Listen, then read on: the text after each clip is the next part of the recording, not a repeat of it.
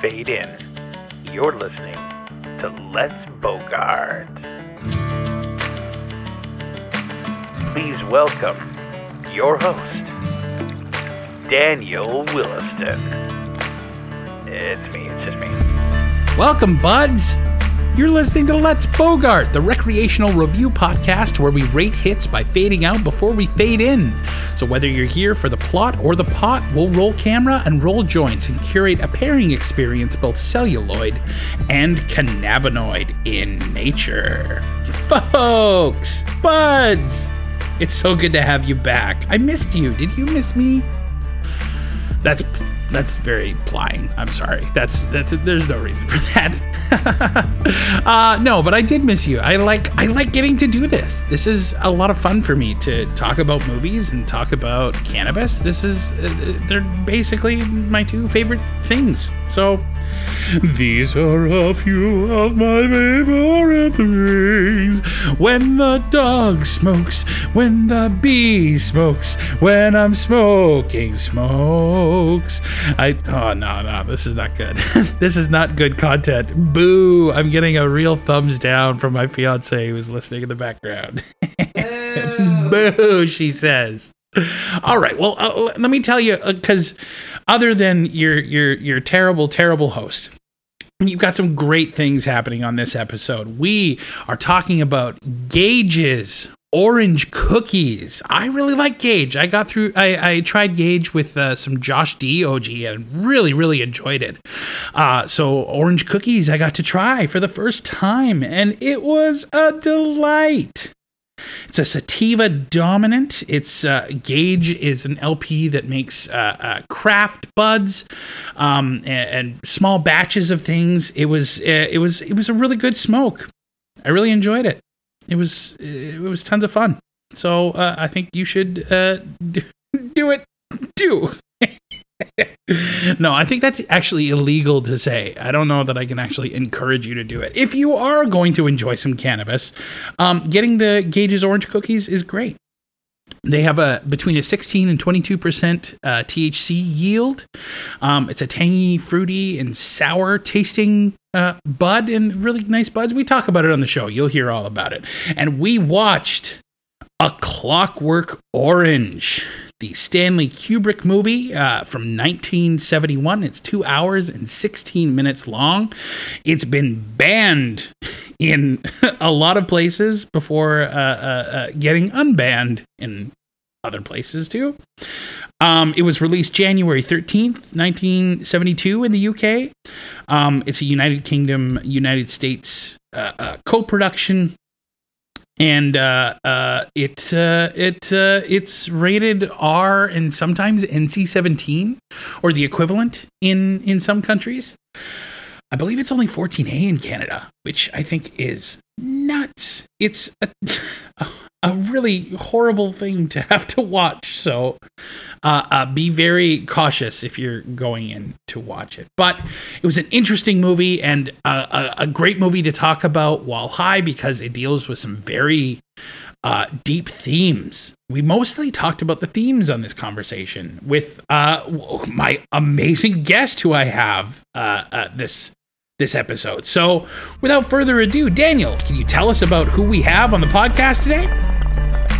All right, so our next guest is an actor, singer, and dancer and choreographer who was born in Stratford and raised in Waterloo.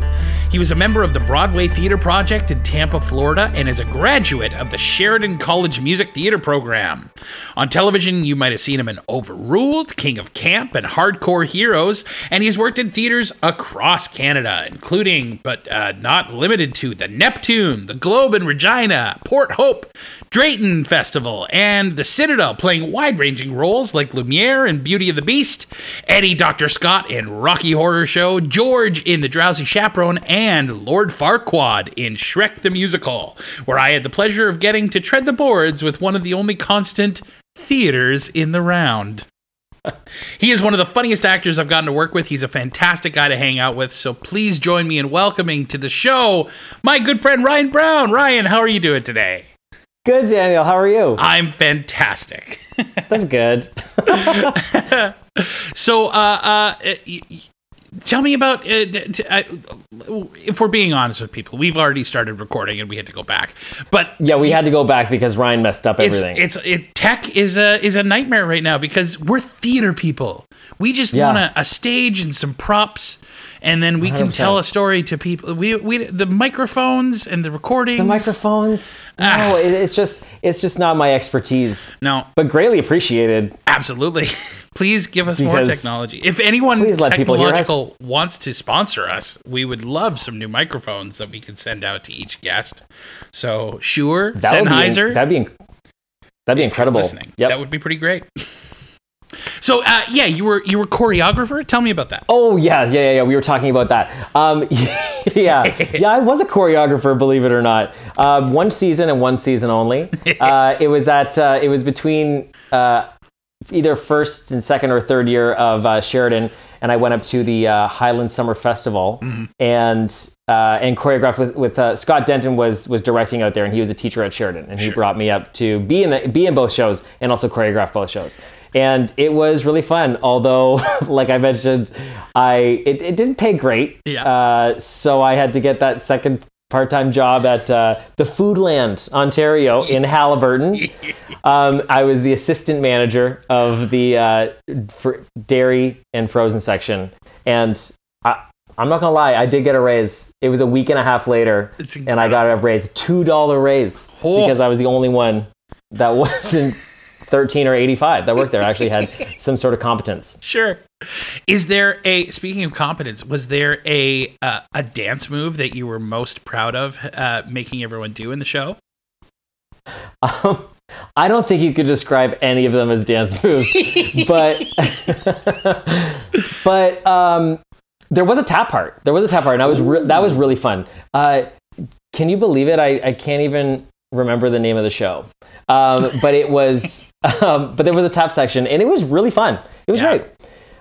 So obviously we had a time step section because looks great, sounds great, and eats up a lot of time. Yes, indeed, certainly does. Yeah. I remember I am not a tapper in any way, shape, or form. No one looks at me and goes, "That guy can tap dance." But I remember doing White Christmas with our mutual friend Michelle Schuster, who was on episode 1 of Let's Bogart. Love Schuster. And she had to teach me a time step for White Christmas because I was playing General Waverly, and she could not understand why I could not pick it up. She's like, "You know rhythm. You're a musician. Like, just do it with your feet." Because I'm a drummer, like I should be able absolutely. to do You have that amazing kind of, rhythm. rub and tap. But there was nothing. There's Rub nothing and to be done. tap. Okay, it's not a visual medium, so I What are we did talking it. about? It's rubbing the stomach and tapping the head at the Oh same yes, time. yeah, rub and tap. The old rub and tap. The old rub and tap. The less popular version. Yes, indeed, the much less popular version for a reason. So yeah, time step. I'm well acquainted with, though. Still probably. Also, tap dancing, especially in a big ensemble, tap dancing is like from the shoulders up. Like, and I can do that. Just big smile, confidence. Big smile, armography, big look arms. at my hands. Yes, I'd rather see an ensemble of people like nail the upper body of tap dance. Well, I mean, you got to get some sounds in. Let's be real. Yeah. Otherwise, that'd be a nightmare. If it's just a cacophony of people just tapping, whatever, there's nothing fun about that.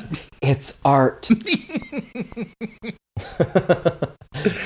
It'd be like if Philip Glass did a tap number in any of his stuff. Wait, who's Philip Glass? He's the guy who did Einstein on the Beach. What's Einstein on the Beach? Oh, it's like a 5 or 6 hour performance that's all just like repetition and like really simple choreographed movement with like sort of mind numbing music that sort of just gets repeated and repeated and repeated and repeated until it all loses meaning. It's crazy. It's I gotta watch that. If you were high, make sure you take an edible because it's gonna have to last you a long time. I don't mess with edibles as much anymore since that experience we had in Regina. Do you remember? God. Yes, I do. We took an edible, and we did maybe the craziest double feature that I've ever done, which was Hereditary. we watched, lost our minds, and then went straight from that into The Incredibles 2. It was amazing. It was an amazing I vividly remember, I think one of the last things I remember in Hereditary before I went boom was you looking at me going, I don't know if this is the best movie I've ever seen or the worst movie I've ever seen. It was very hard to tell at first. And I thought that girl's head popping off was going to be like the moment of the movie. No, it's like, so when it that's still happened in the first act. like, yeah. like, huh? But I remember it was like a chocolate dipped Oreo, I think. Yeah. And I was high for a very long time. I woke up the next morning and texted you, and you were just like, buddy, it's going to be good. It's going to be okay. Just eat a lot of food, drink a lot of water, maybe go for a walk and have a nap. And I was like, okay. And it was fine. And everything was fine then. But it was touch and go there when I first woke up. It was real touch and go. I was only glad that we did Incredibles 2 after Hereditary, because if we had gone in and just done Incredibles 2 and then gone into Hereditary for the second movie, that would have been a nightmare. Yeah. I remember Incredibles 2. Yeah, I just remember like getting the spins, and then I was like, oh, I'm really sleepy. I got to close my eyes. And as soon as I close my eyes, I get the spins. Then I woke up again, and then Incredibles 2 was on the screen. I was like, no, not for me. Not for me, or not right now. Not right now. Oh, man, what a good time. Yeah, it was great. So this time, we got to do something a little bit more controlled, and a movie that's, I think, equally terrifying, but more in its themes than it is in what's actually going on. No one's head's popping off, which is no one's head's popping off. Although they're like, there's got to be some sort of like trigger warning at the beginning of that movie. Holy shit! Yeah. Like it just jumps in immediate rape, and I was like, that was a lot. That was a lot at first, and then. I don't even know if it's like if that's what the whole movie is supposed to do, but it kind of desensitizes it to you, because by the end of the movie, you still witness a lot of these things, and you're just like not as shocked by it. And I'm like, well, if that ain't a message, yeah, no kidding. You know, about like media and what the media can do to you. Yeah, absolutely. And especially a difficult thing to take while under the influence, which we definitely were. I got to try for the first time Gage's orange cookies. Mm-hmm. You said that you had tried it a bit before the movie. Yeah, I had tried it a couple times before the movie just because I wanted to see what it was like. Sure. And I really enjoyed it. Mm-hmm. It was... I felt like it was very like a head high for me. I didn't feel it too much in the body. I felt very like ready for like discussion, ready for like talking. Yeah. I did find it a little harsh to smoke. I'm not gonna lie, but it could have also just been I just had maybe a bit of a dry batch or something. It was a little harsh, but also very tasty. Yeah, I really like the taste too. Mine was packaged quite a while ago as well, so it is very dry. I think that if I had been smart, what I would have done is opened it up right away when I bought it and thrown like a Hydra Pack in or whatever, just to give it a little bit of more of some body to it, so that it didn't just like burn immutely and then it was very smoky. Yeah. So but the flavor was really good. It tasted like grapefield peel, you know what I mean, like kind of like almost bitter but sweet. I found that's what I got anyway. But yeah, that makes a lot of sense. It's there's definitely like a sweet kind of tangy, like citrusy that talks about with the orange, but the myrcene content in it is also really earthy and bitter and that. So having those two, I think that's where I get that bitterness from. And a sourness as well. Like there's quite a lot going on, I think, in both aroma and taste in this one. Which I dig. I want something a little complex every once in a while. Yeah, it's fun. It's fun to experiment with that and to look for it. Like now that I've been experimenting more with different strains, like how to pinpoint those different flavor profiles has been a lot of fun. Yeah. One of the things that I try to do, because I'm still learning about terpenes, obviously, it's constant education, right? But one of the things I'm trying to understand is the difference between alpha, beta, and now delta.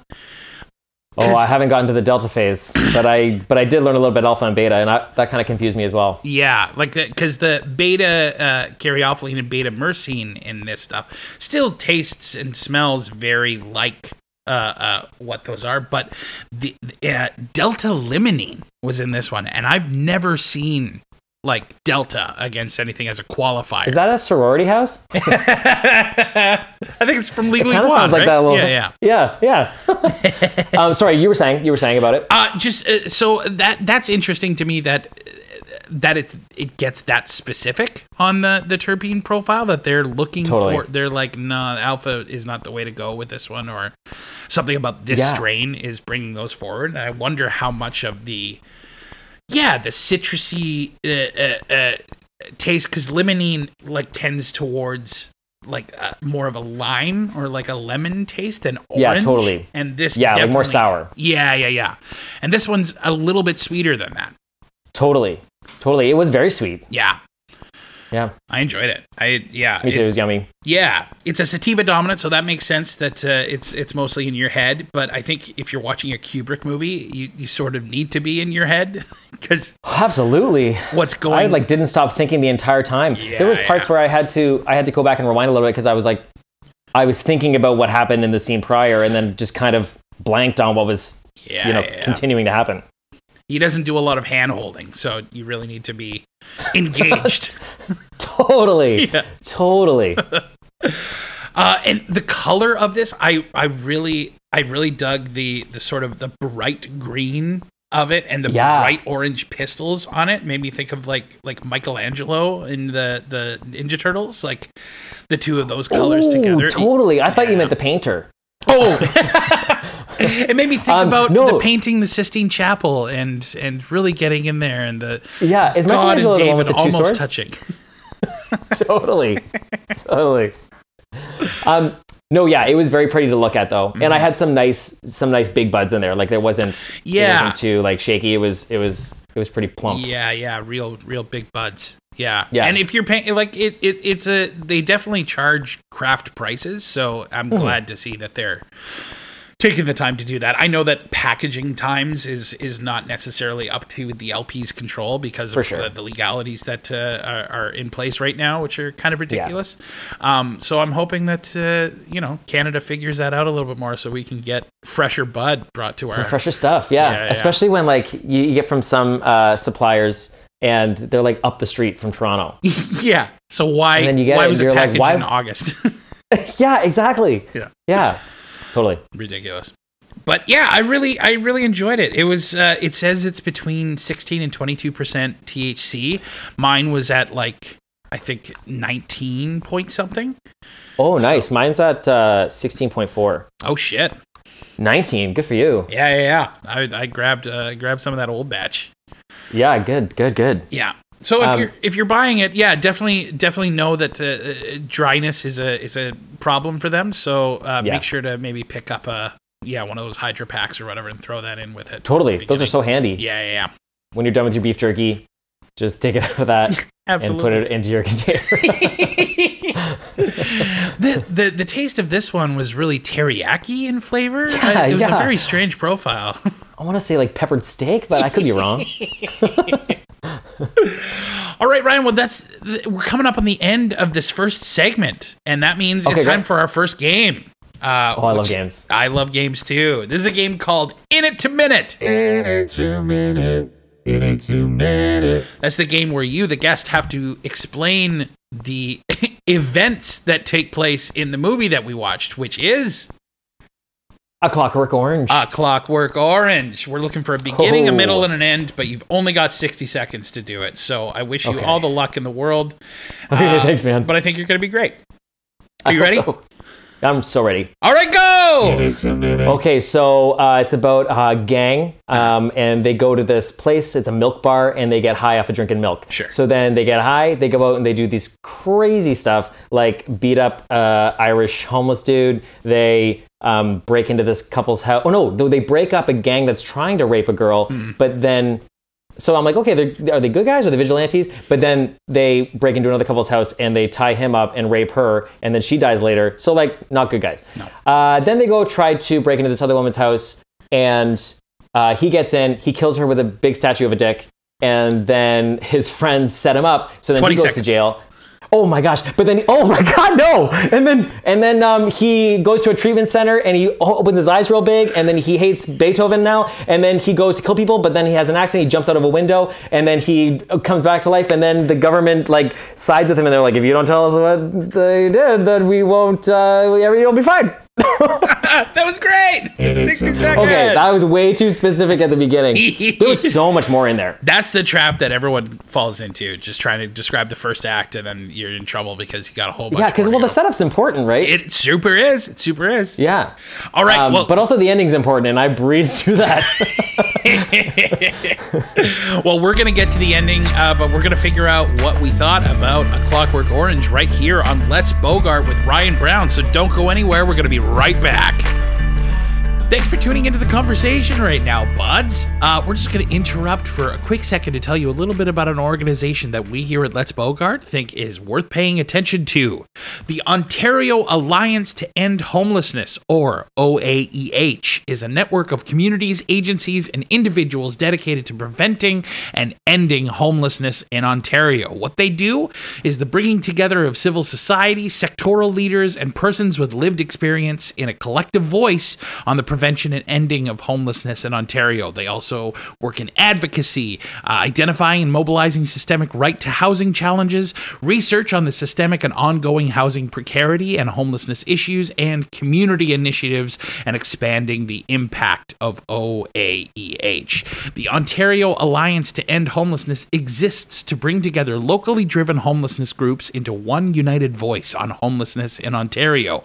Anyone may sign up as a partner to receive email updates. OAEH provides a convenient source for regular updates on pressing policy developments and in housing and homelessness. So if you want to get involved, you want to find out what's going on, you can add your voice to the conversation. All you have to do is go to oaeh.ca or reach out by email at info@oaeh.ca, on Twitter at ohomelessness. That's O and then an H and then homelessness. Or by phone at 705-725-2228. Or visit that website one more time. It is oaeh.ca, the Ontario Alliance to End Homelessness. Let's get involved with our communities and the organizations that are trying to take care of our most vulnerable. Well, thanks for tuning into the show, and now back to the conversation. And here we are, we're back. So Ryan Brown, what did you think about A Clockwork Orange? Whoa. Oh, yeah. Yeah, it has some themes. Yeah. And it is, I'm not going to lie, I'll say it wasn't my favorite movie. I'm very happy I saw it because it is, quote unquote, a classic. I would be super worried about anyone who came to me and were like, my all-time favorite movie is A Clockwork Orange. I watch it every Friday. So, every Friday with a nice bottle of wine or something. Like, yeah, no, that's, yeah, okay, yeah, good. Obviously good. Yeah. But, yeah, it's very uncomfortable. Yeah. The whole time. You know, also at the beginning when I was totally trying to figure out, like, are these guys good guys or bad guys? Like, I knew they were a gang of sorts, but I also thought at first maybe they were kind of vigilantes because they break up that one scene where the gang is trying to like rape a girl and they break them up. And I'm like, oh, okay, so they're out like trying to do justice. But then I'm like, no, these guys are just crazy. They just like the violence. That's all the only thing that they're after. They're just addicted to violence. Yeah. And then he goes to jail. Mm-hmm. And then he goes to fancy jail after that and it's a full treatment center. Which I guess they're trying to touch on the topic of like rehabilitation and what's that treatment called where they show you images over and over and over again, you know, try to desensitize them to it or to make, and they had, you know, they take that medicine that was basically poison to try to make him feel sick every time he feels a reaction towards sex or violence or anything. It's like Pavlov, except with a human being. Which is 100%. Yeah. Totally. And instead of like sitting and getting a treat like a good dog, we're talking about like killing people. Yeah. Yeah. It's dark. It's really dark, and I didn't know what this movie was about at all, by the way. Oh, For some really? You had reason, gone in completely blind? I got in completely blind, and I had no idea. And to be honest, I thought it was gonna. It's Stanley Kubrick, so I knew it was going to be, somewhat of, like his movies. Yeah. But yeah, I wasn't aware that the theme was so dark. So I was like, at one point, I was like, I don't know if I should be high right now. but it did definitely. Once I got through the whole film, we talked about it a lot in the living room after we finished watching it. Yeah. I got Christine. She smoked up with me as well, and there's some definitely serious themes, and I think that it's a little bit too much from a male's point of view. Well, that's the thing. There's zero female point of view. Yeah. At all. Zero. The mother is just like a simpering idiot, and the women are all sexualized, or they're just authority objects. figures. Yeah. Like they're used as objects in the movie. Sorry, that's not what I meant. And the only real female character that had any sort of authority was the psychologist at the end. Yeah. But even she was just kind of a front for the government. Like she didn't. She was just also just like a kind of an object that was being used by the government. So it was, yeah. Which Stanley Kubrick, I don't know that he was very attuned to gender politics at all. Like totally, you can probably go ahead and say that. Yeah. And the interesting thing that I found too watching it, because I watched this movie way too young and did not understand any of the themes or whatever, but I did know that like it was very violent and it was very awful, and there was rape and there was all these awful things. But the thing that really floored me this time in that was the fact that the violence is really performative and very like even the fight that they have with the gang at the beginning, it's more like Looney Tunes than it is like totally a horror movie or whatever. Like it's not. It's true. It's like it's very real, but also at the same time you're like, this isn't real. No, like people are like flying out of windows, and people are smashing like chairs on people, and like it's all very like theatrical almost. Very theatrical. I was thinking of like stage fighting almost. Sure, exactly. Yeah. And there's like they have full misses where they like throw a punch and the person obviously didn't get hit, but they react like they were. Totally. Like full Batman, like kapow. Yeah, and for a guy who's known for doing multiple takes to make sure everything is perfect, that feels like a choice that you're making. It definitely does, yeah. It almost felt like an amateur theater production almost. That's right. Yeah. But when it comes to the rape of these women, that is like not done for real, but the nudity is real. These women are actually being stripped down and like manhandled and thrown around, and it's like, that part's real. That part's graphic. Yeah, and so there's a difference there. There's a desire to make something the violence more palatable and the rape not. Totally. Which is I don't like might be said like, well, because you want to really show the how the knocking. I don't know who it is.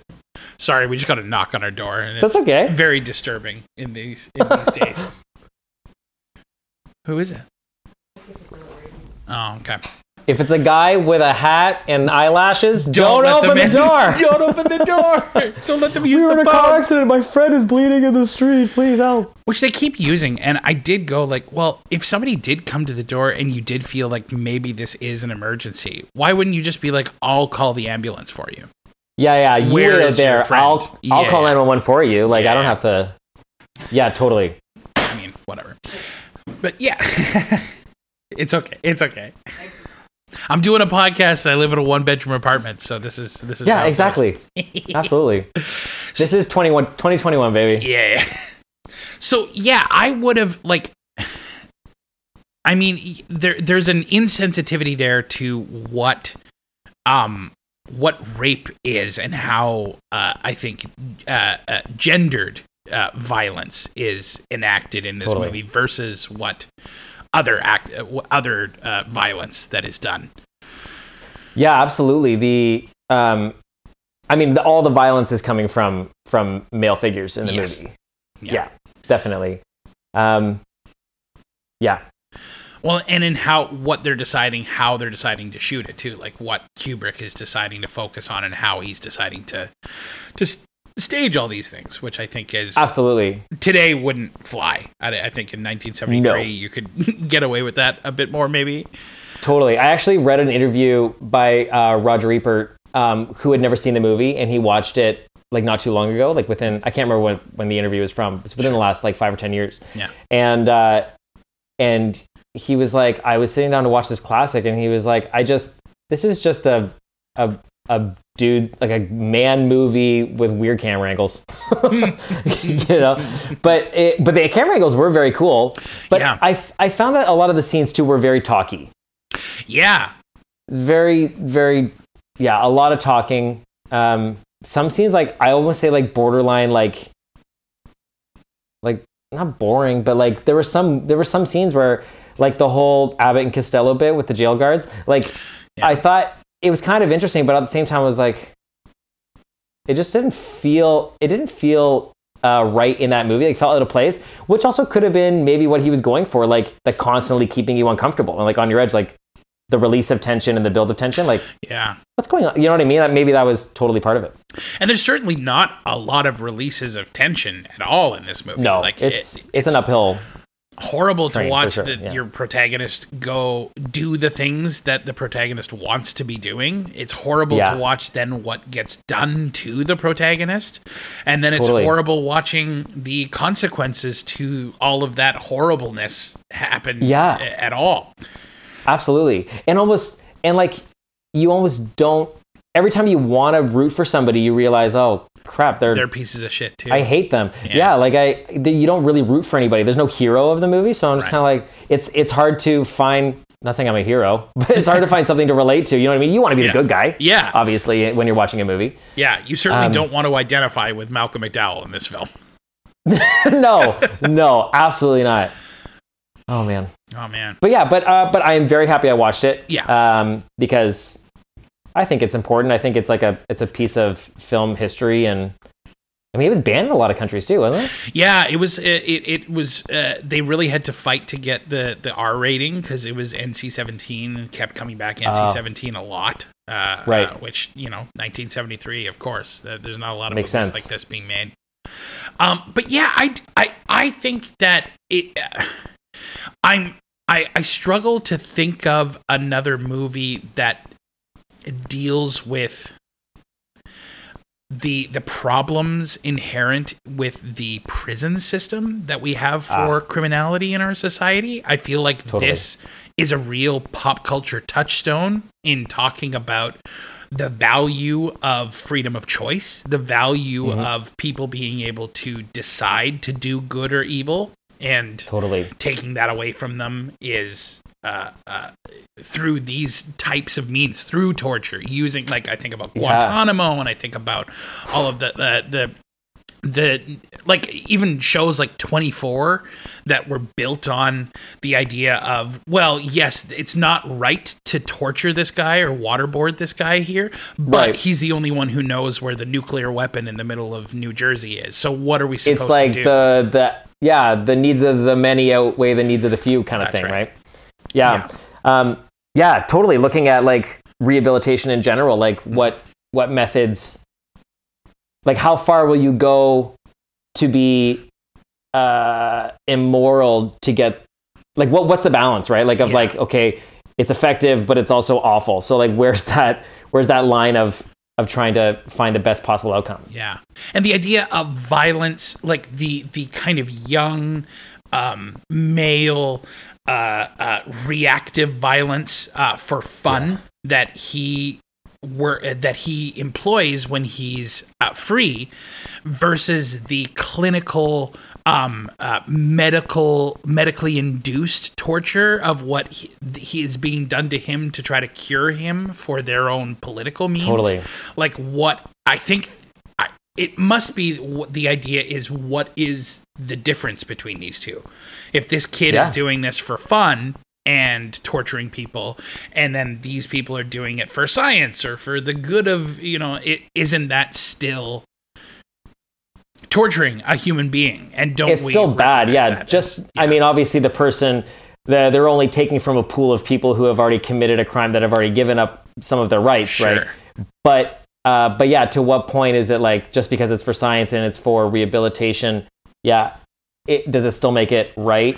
Or is the best thing what we have right now is we just throw people in jail forever until, but also I feel like that's not effective, clearly not effective. Yeah. And explored a little bit in this. Like he doesn't spend a lot of time in the actual jail before he gets into the treatment or whatever.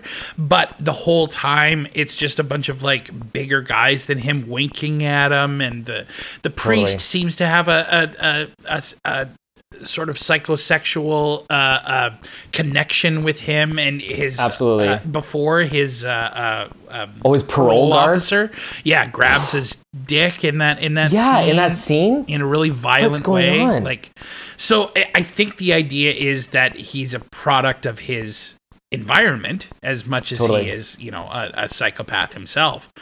And I guess like if you're going to be sorry, go ahead. No, you go ahead. I was gonna say, if you're going to be if you're going to go through that kind of torture in jail with the other inmates, maybe if you're already going to go through that torture, maybe it is more effective to have it done so at least there's a possible cure. Yeah, quote unquote cure. You can understand. I think you can totally get why he would want to volunteer for the program, not knowing what the program is and what it's going to do to him and everything. Not being. The first couple of days he's just like lying in bed, getting some medicine, eating, drinking. Yeah. And being treated as special, which is, I think, part of it, right? He wants to be the leader of this group. He doesn't want to just be one member of the group in his gang at the beginning. He wants to be treated independently by his parents. Like, he wants to be able to not go to school when he doesn't feel like it. He wants to be in charge, which is an interesting character to experiment on with. Let's take all control away from him. He can't even control his own body when he experiences these violent or sexual input. Yeah, absolutely. And then to go back to the family that he wanted really nothing to do with, and now he goes back and now they don't want anything to do with him, and all of a sudden having that turned on him and his reaction to that. Yeah. And the weirdness, too, of I think that there is something telling about having the dad be so, like, kind of fumbly and scared and terrified of the son, because that's such a digression from the machoistic, male, violent thing. There's something, I think, really telling about how male-centered the story is. That he's choosing to make the authority figures sexually violent towards him, and then other male figures very easily dominated, even his own father. Yeah, like you're just a product of your environment at that point. Yeah.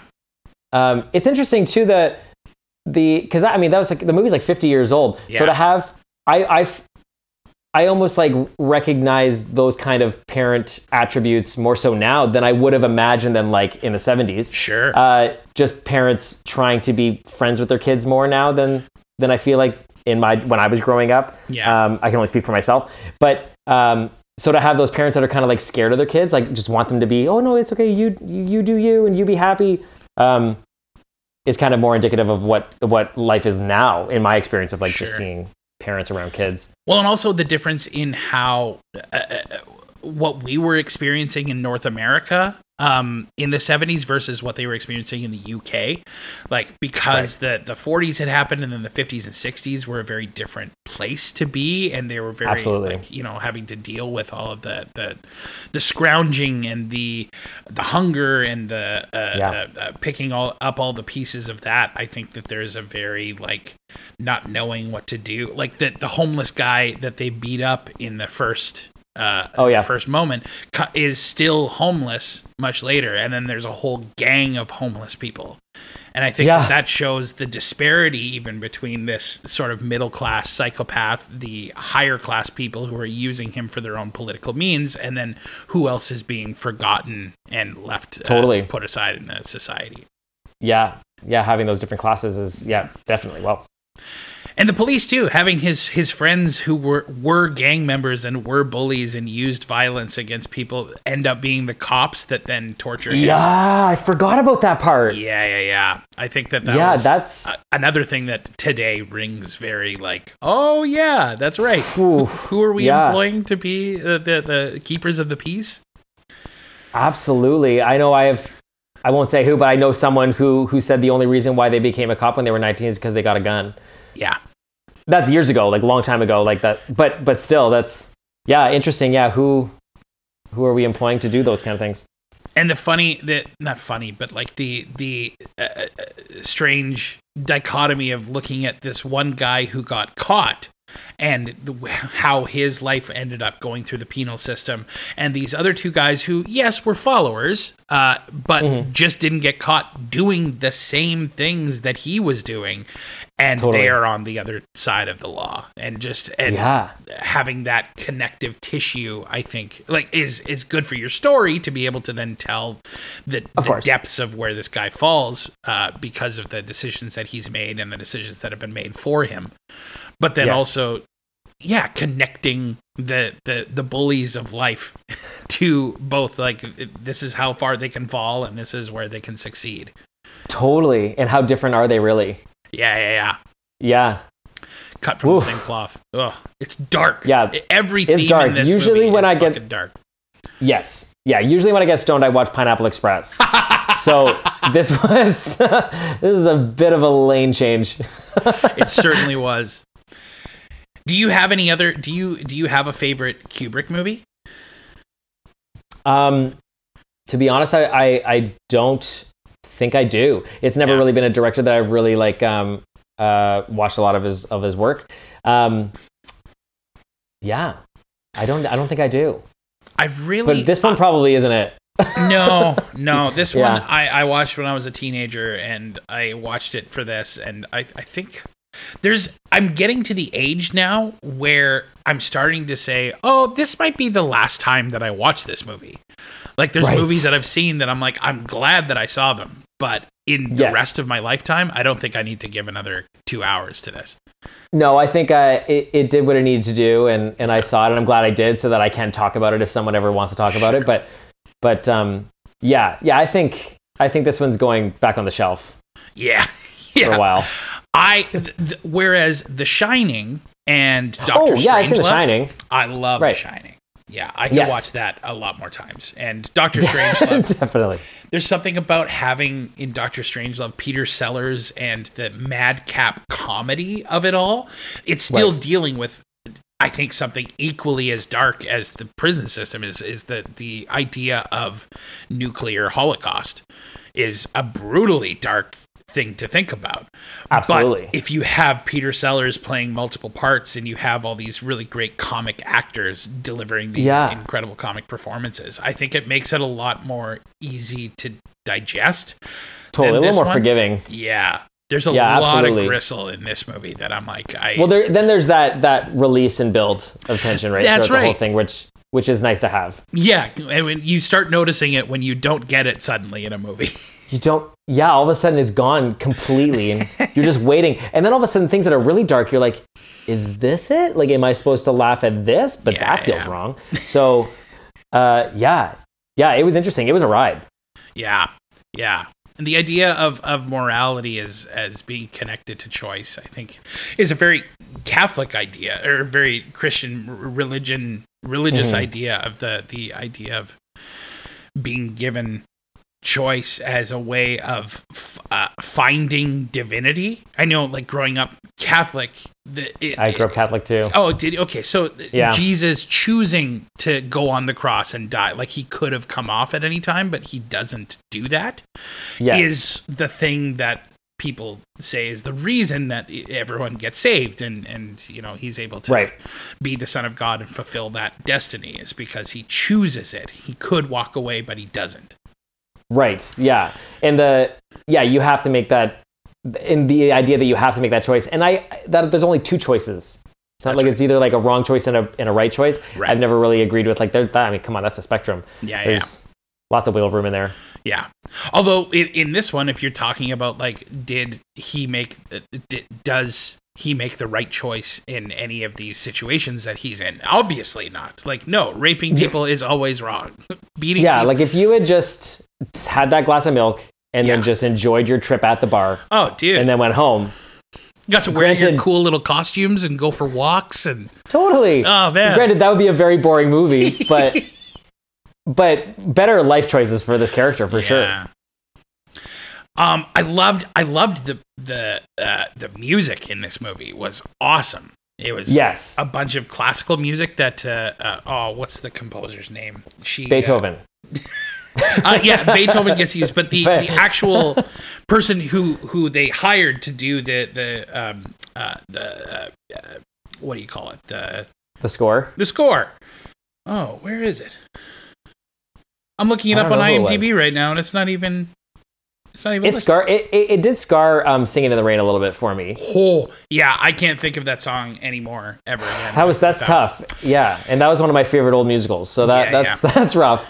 Which is also I read the thing that happens in the thing, right? He loves Beethoven, and they're playing Beethoven while they're showing him the stuff, and suddenly his mind is now tortured anytime he hears Beethoven. Whoa, I never even thought of that. Mm-hmm.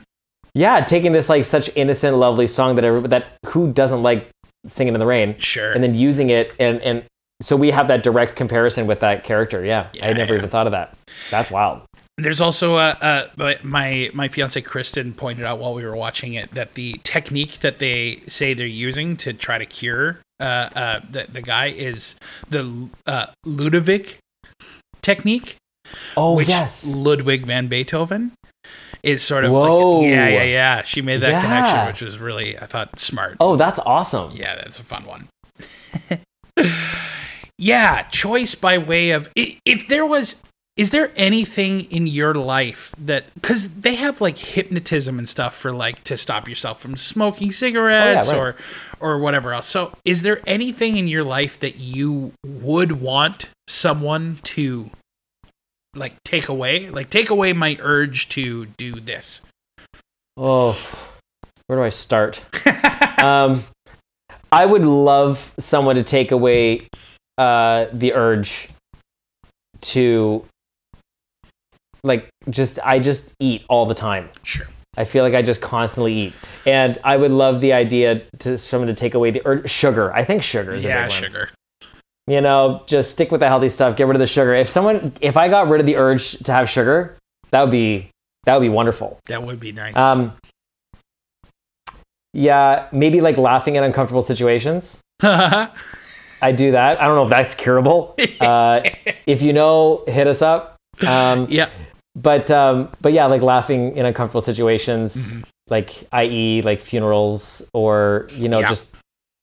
But also comedy comedy can be dark, and so like when something funny happens in a funny situation, it's funny. When something funny happens in a dark situation, like it's way funnier. It's so funny. Like I'd like to tell a story about my grandfather's funeral. Okay. He was a veteran, and we had the ceremony in London where they lived, and there's a group of veterans that come around to veterans' funerals, sure. and they play a recording of bagpipes, and they do a reading and the salute and everything, and it's really lovely. And so me and my girlfriend Christine were there, and there's this man holding a flagpole, and there was a little arch over the casket, and he kept like hitting it because he would like stand up straight and hit it, and then he would like step forward a little bit, and then he'd like kind of get relaxed and then hit it again, and then he'd step forward again, and this was happening right in front of us like every 30 seconds or so. Oh no! Not to mention the entire time the bagpipes recording was playing, it was like an old cassette, so it was like which is pretty good, by the way. That was a great impression. That was a very good voice. So this is all happening, and so it's obviously this very dark situation. My grandma's sitting in front of me crying, and this is happening, and it's like, how do you not find the comedy in this, and just like and the more you're not supposed to laugh, obviously, the more you laugh. The more you laugh. I'd love someone to take that away, but maybe not actually, because I mean, because doesn't that help? Isn't that like a survival technique in your mind? Like, totally. It's a way of finding that release that we were talking about. When absolutely. bad things happen, when dark It's a things coping are going mechanism, on. or That's right. yeah, definitely. So if you don't have that, where does your mind go? Oof. Yeah. Yeah. Okay, never mind. If you know how to cure that, don't hit us up. Don't hit us up. But sugar, definitely let us know. But sugar, though, I can don't handle see a the problem lack of with sugar. that. Yeah. All right. Well, this brings us to the end of our segment that we have right now, which means it's time for another game. You ready for this one? Oh, yes, I'm so ready for games. I love it. This game is a little game that we like to call Reefer Madness. Reefer Madness. Or Blaze of Glory. Blaze of Glory. I love both titles, so I'm going to figure it out one of these days. Oh, you're still switching. You're still going I'm back still and forth. switching back and forth. Yeah, I love both of them. So I'm What if it's like a colon? Like, what if it's like Reefer Madness : Blaze of Glory. colon Blaze of Glory? I And they're like not related that. at all. There's nothing to like. They don't have anything to do with each other, but it's kind of fun. I remember playing movie game. Kristen and I play movie games all the time, where you have to remember titles of movies that actors have been in or whatever. Oh, And she you're got- amazing at that, by the way. Oh, I love that. That's my favorite game to play. Blows me away. But Kristen came up with Batman v Superman, and I was like, you have to do the full title. I was like, what's the colon? She's like, there's a colon in that. Is there a colon? Oh yeah, yeah, Batman v Superman. Oh, the newer one with Henry With Cavill Henry Cavill and Ben Affleck. Ben Yeah, Affleck, right. I don't know. What is it? it's Dawn of Justice. Of course it is. really Why? bad. Of course, yeah. Why didn't I think of that? Dawn of Justice. Duh. She Obviously, hated it. I love colons. I think that's. I like that's a great. colon too. I think they're funny. I think everyone should get their colons checked every now and again. I think it's Definitely. I think Or your semicolons, whatever. All right, so Blaze of Glory. Ryan, are you yeah. a sativa diva, an Indicana Jones, a hybrid or dibrid, or an omnivore debomnivore? What's that one? But I'm sativa, I think. But what is that one? Omnivore debomnivore? I love the name. It's I think it just means you try everything. Oh, You like hybrids for this, you like indicas for that, you like sativas for this, but you're Gotcha. an omnivore. Like I am a sativa diva, I think. sativa diva. For the most part, yes. Yeah. Favorite movie featuring cannabis? I have to go with Pineapple Express. It's a really good one, eh? It is a classic. It is so funny. Yeah. For the scene alone where he puts his foot through the windshield. and then he's like, I can't see. And then he's like, wait, I can see on my leg hole. Like that, it knocks me over every time. I love that one. I love it so much. And it was the first time that I saw like a Seth Rogen movie where I was like, the action in this is really well staged. Like they really. Oh yeah, it's really good. Yeah. Yeah, all the fighting, all the explosions, Yeah. like it's a full action movie. Yeah. Action stoner. Action stoner movie. There's got to be more of thing. those. You got to come Gotta on. be way more. All right. A fictional or real person you'd most want to smoke with? I was thinking hard about this. I think either Jonah Hill Uh-huh. or Paul Rudd. I think would be very fun to get high with. I bet you. I've seen a couple too. interviews where he was stoned during like the whole like Avengers thing, and Uh-huh. and he just seems like a delight. Did you see his hot ones that he did? Oh, so good. Oh, that. He was so historical dab. stoic. He was very stoic. Like he really nailed it. Yeah. I got Da Bomb for Christmas, by the way. Did you? Like the third last one. Haven't tried it yet because like I'm just straight up terrified. Yeah.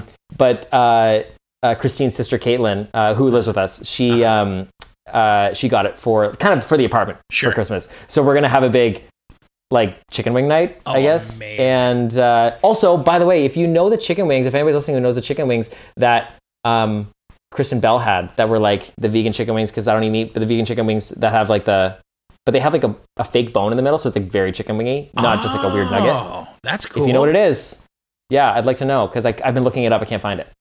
Email us here at letsbogart at what is it? letsbogart@gmail.com, and we'll There make we sure go. to pass that information along to Ryan. Thank you. That sounds great. Fictional or real place you'd most want to smoke? Ooh. Fictional or real place? Oh my gosh. I think I'd have to go with fictional because that's just like, why not? Why not? And like Westeros. Ooh. I don't know. With I think that'd be fun. Who would you smoke with? Tyrion? Tyrion, come on, that'd be a blast. Come on, that would be fun. Absolutely. Or also Jon Snow, like relax, dude. Yeah, relax. Take the world off your shoulders for a second. Tense. Smoke this. Yeah, totally. I know you were killed by your own guys, but like, relax. Hey, come on, man. Let it go. Move on. Let it go. You're alive again. Let it go. Movie that would be improved if only the characters were smoking cannabis. Like Driving Miss Daisy. I don't know why that was the first thing that popped into my head. I feel like Morgan Freeman's perma high. That guy's got a ton of weed. Yeah, absolutely. But Miss Daisy, I'm going with that answer. I'm sticking. Or something. I'm sticking with that answer. I love that. And can you make the sound of your favorite consumption method? Oh yeah. Amazing. We're going to be right back. We're going to talk about whether we puff or pass on A Clockwork Orange right here on Let's Bogart with Ryan Brown. Don't go anywhere. Hey, buds. Sorry to interrupt. I just wanted to talk to you about something that we find really important over here at Let's Bogart, and that is Toronto Prisoners' Rights Project. I'm just going to read from their website right now. On December 17th, 33 prisoners at the Toronto South Detention Centre started a hunger strike. This hunger strike was a direct response to the announcement that the number of prisoners testing positive for COVID-19 had increased to 54 at that point and is now up to 61. The prisoners started this hunger strike have escalated their actions because of the prison's response to this pandemic. Excessive lockdowns have only gotten worse. There's no access to cleaning supplies, clean laundry, phone calls, visits, or personal protective equipment. Many prisoners haven't been able to shower in days and have no access to fresh air. The protocols at the Toronto South Detention Centre have been insufficient at best, with guards only being screened through temperature checks. To make matters worse, the guards on their range at some point told them that they have been in contact with someone who has tested positive, but refused to let them know who it was. An example of how this pandemic is being used to further cruel and unusual punishment. One of the correctional officers on their range tested positive. The jail has started to use their droplet precautions, treating the entire range as if they have the virus, and now prisoners on the range are being neglected. The situation at the Toronto South Detention Centre only continues to worsen with the outbreaks and despite growing public attention. So we need more public attention on this. This is all available at TorontoPrisonersRightsProject.org. They're an organization that is, first of all, just raising awareness of this really, really horrible situation that's going on right now there. And it also includes a petition that you can sign that tries to get more awareness on it, more pressure on officials to be able to react to this. Prisoners are still people. We have created this system of governance where we, when someone does something that is illegal, we put them away in these places, and the pandemic has raged through all of our cities and is at an all-time high right now here in Ontario. So there's no reason that we need to leave people out in the lurch because of it. So please visit TorontoPrisonersRightsProject.org, sign the petition, and find out how you can get involved in what is a really important thing to be talking about and figuring out, because we can't let people starve themselves continually to in asking for our help. They shouldn't have to do that. So let's try to affect some change that can help with that. Sign the petition, get involved, and also, just pay attention to what's going on right now in our communities and our societies while we think about the themes that A Clockwork Orange contains, and smoke our weed and watch our movies. It's good to be active and aware of what we can do, and signing your name is the first step to that. So please visit and get your name going in this and get involved.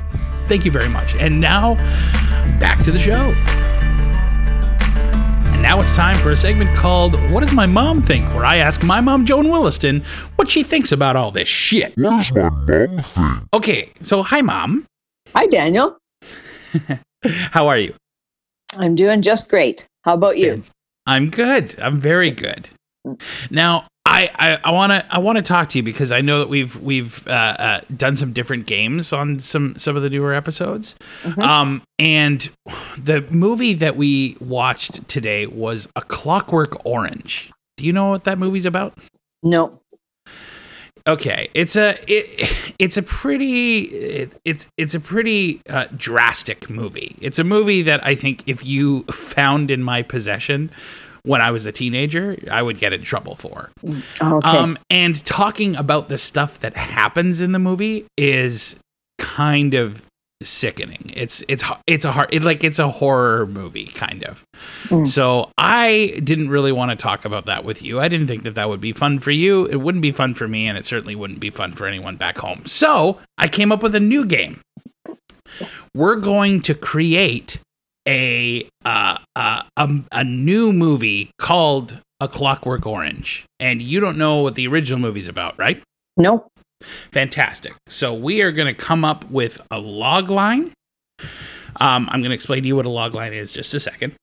We're going to come up with an actor to portray the hero, an actor to portray the hero's lover, and an actor to portray the antagonist.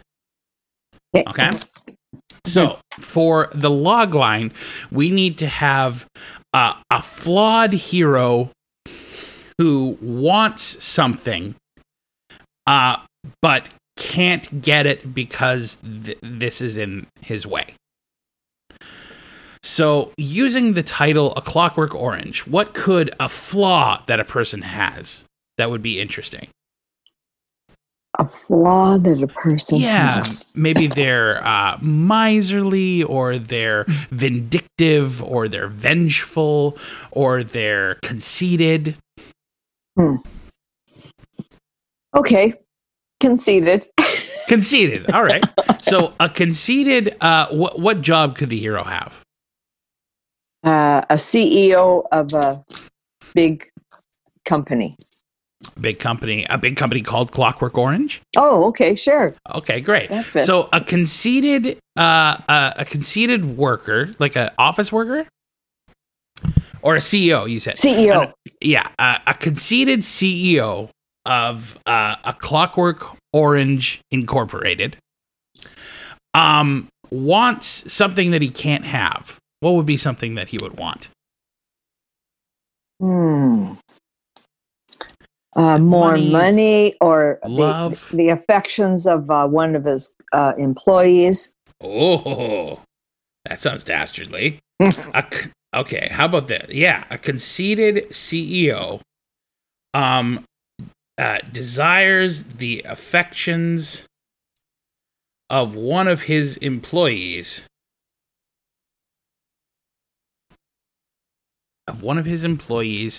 But something stands in his way. What could be in the way of him winning the affections of his employee? It's just not kosher. It's not appropriate for an you could employee be like to sued, or you could be arrested, or lose your job.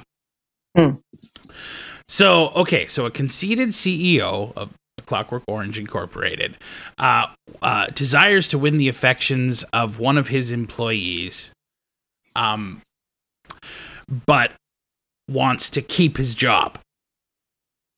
And so does she. So, okay, great. And so the conceited CEO who wants to who desires the affections, can't get there, wants to keep his job. So he'll have to promote her into a position that is above him so that he can date her in a madcap event of comic proportions. Okay, that makes it legal if he promotes her to a higher level. Sure, maybe. No, that's okay. That wouldn't work. What would make it legal? You have to lose your job. So he struggles with. Okay. How about this? So a conceited CEO of Clockwork Orange Incorporated desires the affections of one of his employees, but wants to keep his job. He struggles with, he's in the struggle to decide between his personal desires and his professional ambitions.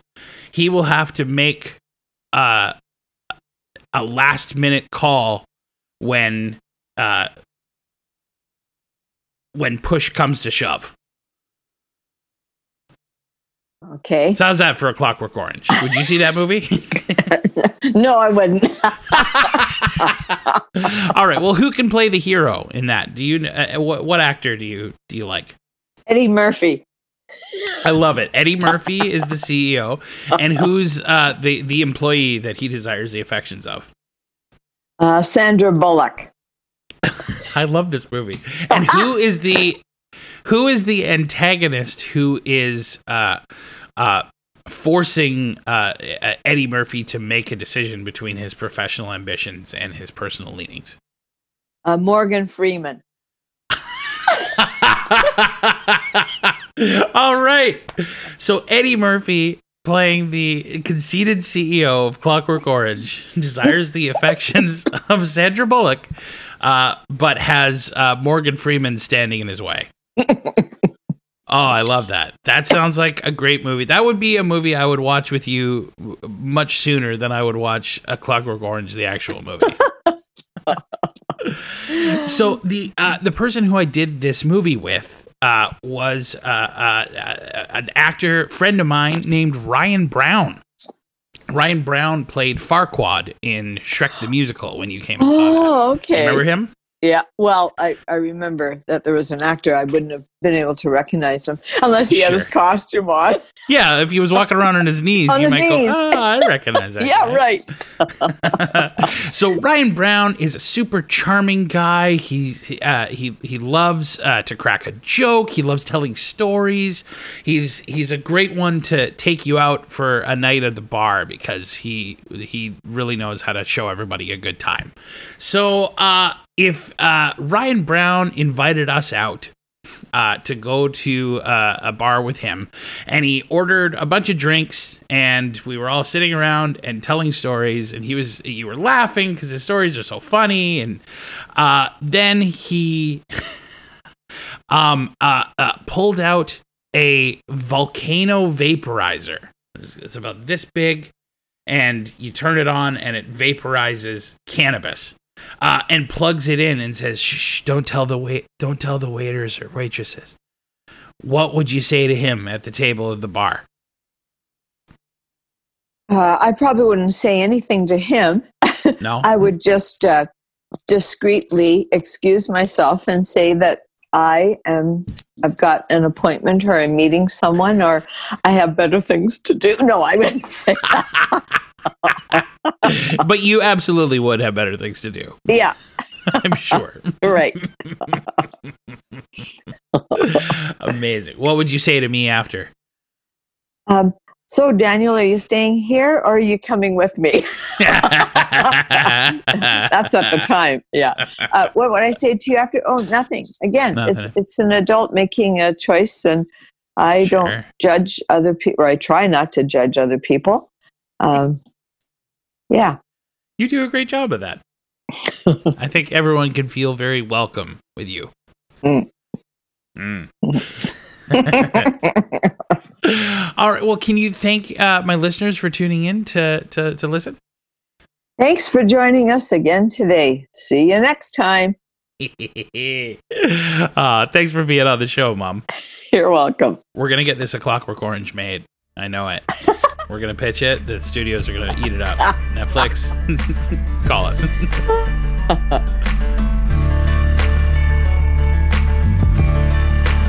So, Ryan, now we are at the last segment of the show, which is Puff or Pass. Puff or pass. So do you puff or pass on a Clockwork Orange? I was almost going to say a Christmas orange. And I don't think I would ever pass on a Christmas orange.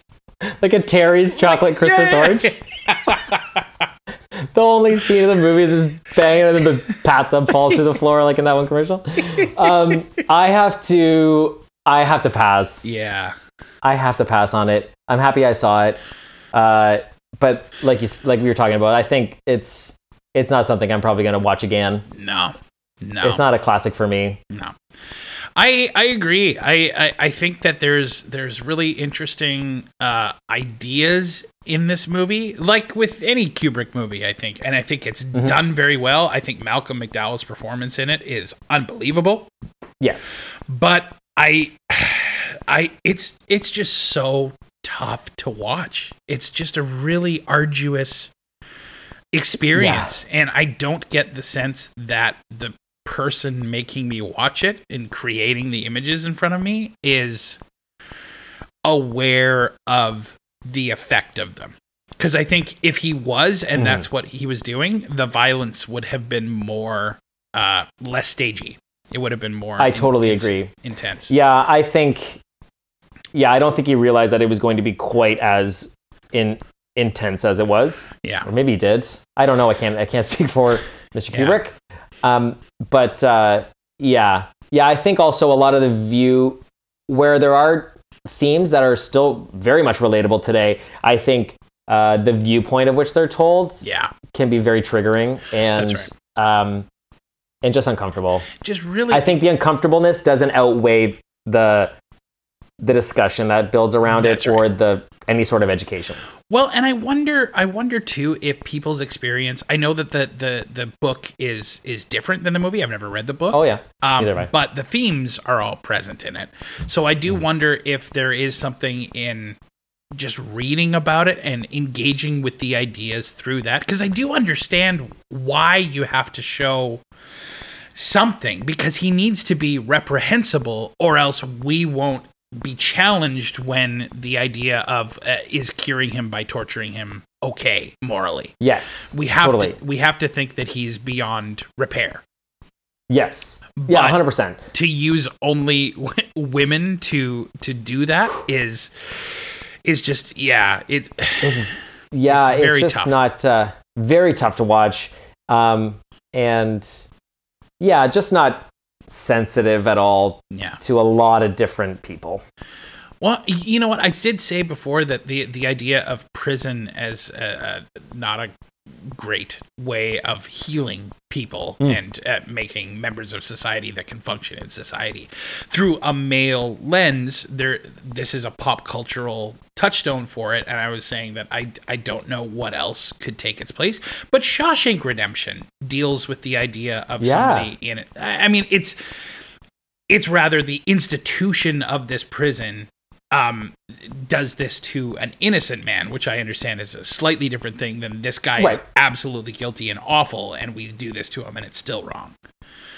Yes. But there's got to just be a way to engage with this very important theme in today's world without depicting or using female actors to depict in a very lascivious way. Absolutely. They're the awfulness. Just being used as a tool or as an object to tell the story, as opposed to actually seeing anything from their point of view. That's right. Let's see how these characters have been hurt. You know what I mean? Like from their point of view, right? Not just being told or shown. Yeah. The girl that they rape eventually dies, but we don't even see that happen. We just hear and about it happens the later husband. On. Yeah. It happens like off screen, and then the husband is really upset about it. So we really only see the pain again through a male character's experience. Totally, of losing like their his wife. grieving, not her loss of everything. Yeah. So, I agree. I would pass. I think there's Kubrick has a lot of really great movies and a lot of challenging movies, and I think that there's more in his oeuvre that you could check out and get just as much from, if not more. That doesn't make you have to sit through this same business. Totally. Yeah. All right. Well, but I'm glad I experienced it. Yeah, I'm glad I experienced it. Yeah, me too. But I'm also happy to pass on it. So we both passed, and this is the first time that this has happened. I've only ever had double pass. Yeah, double pass. So the question that I ask when you pass is if somebody has orange cookies at their house and they were going to watch A Clockwork Orange, but they listen to us and say, no, I don't want to watch that. What should they watch instead, Ryan Brown? Ooh. Okay, well, I'm just saying this because it's what I'm watching right now, but it's a new documentary series by Martin Scorsese starring Fran Lebowitz, and it's about her life in New York City, and it's called Pretend It's a City.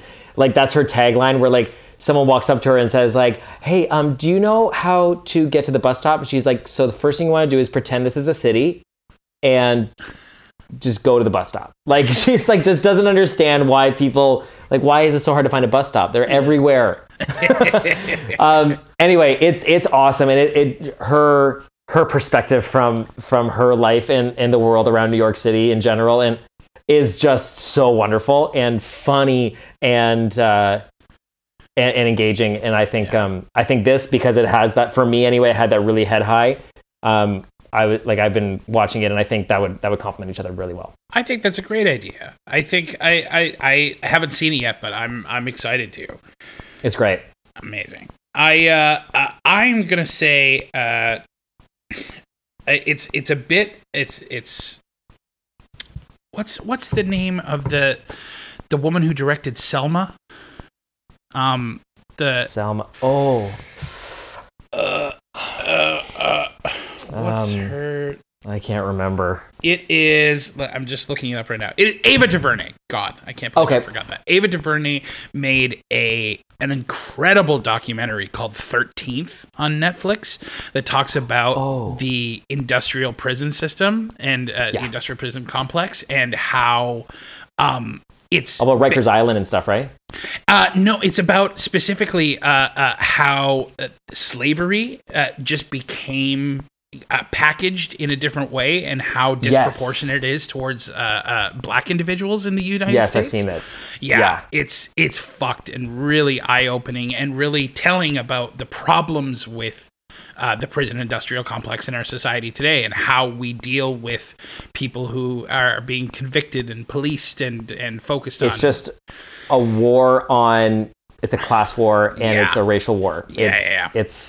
That was very eye-opening. Yeah. So I would say instead of Clockwork Orange, a much better time spent to watch Ava DuVernay's 13th on Netflix. Definitely, totally agree.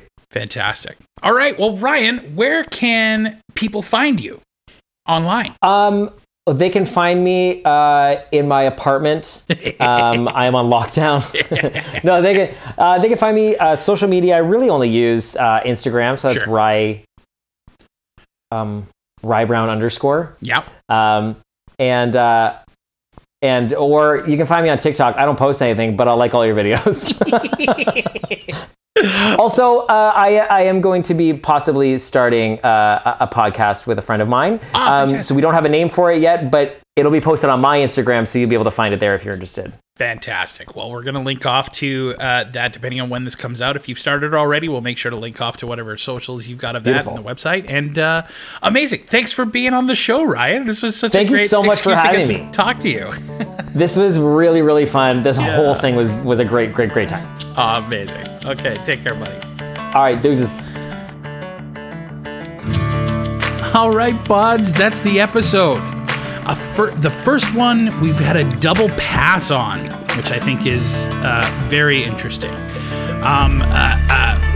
Ryan Brown explained to you where you can find him on Instagram at RyeBrown _. You can follow my mom nowhere because she is not online. However, you can follow the musician who brought you the theme music today and all of the little interstitial stings, and that is JJ Thompson, my good friend.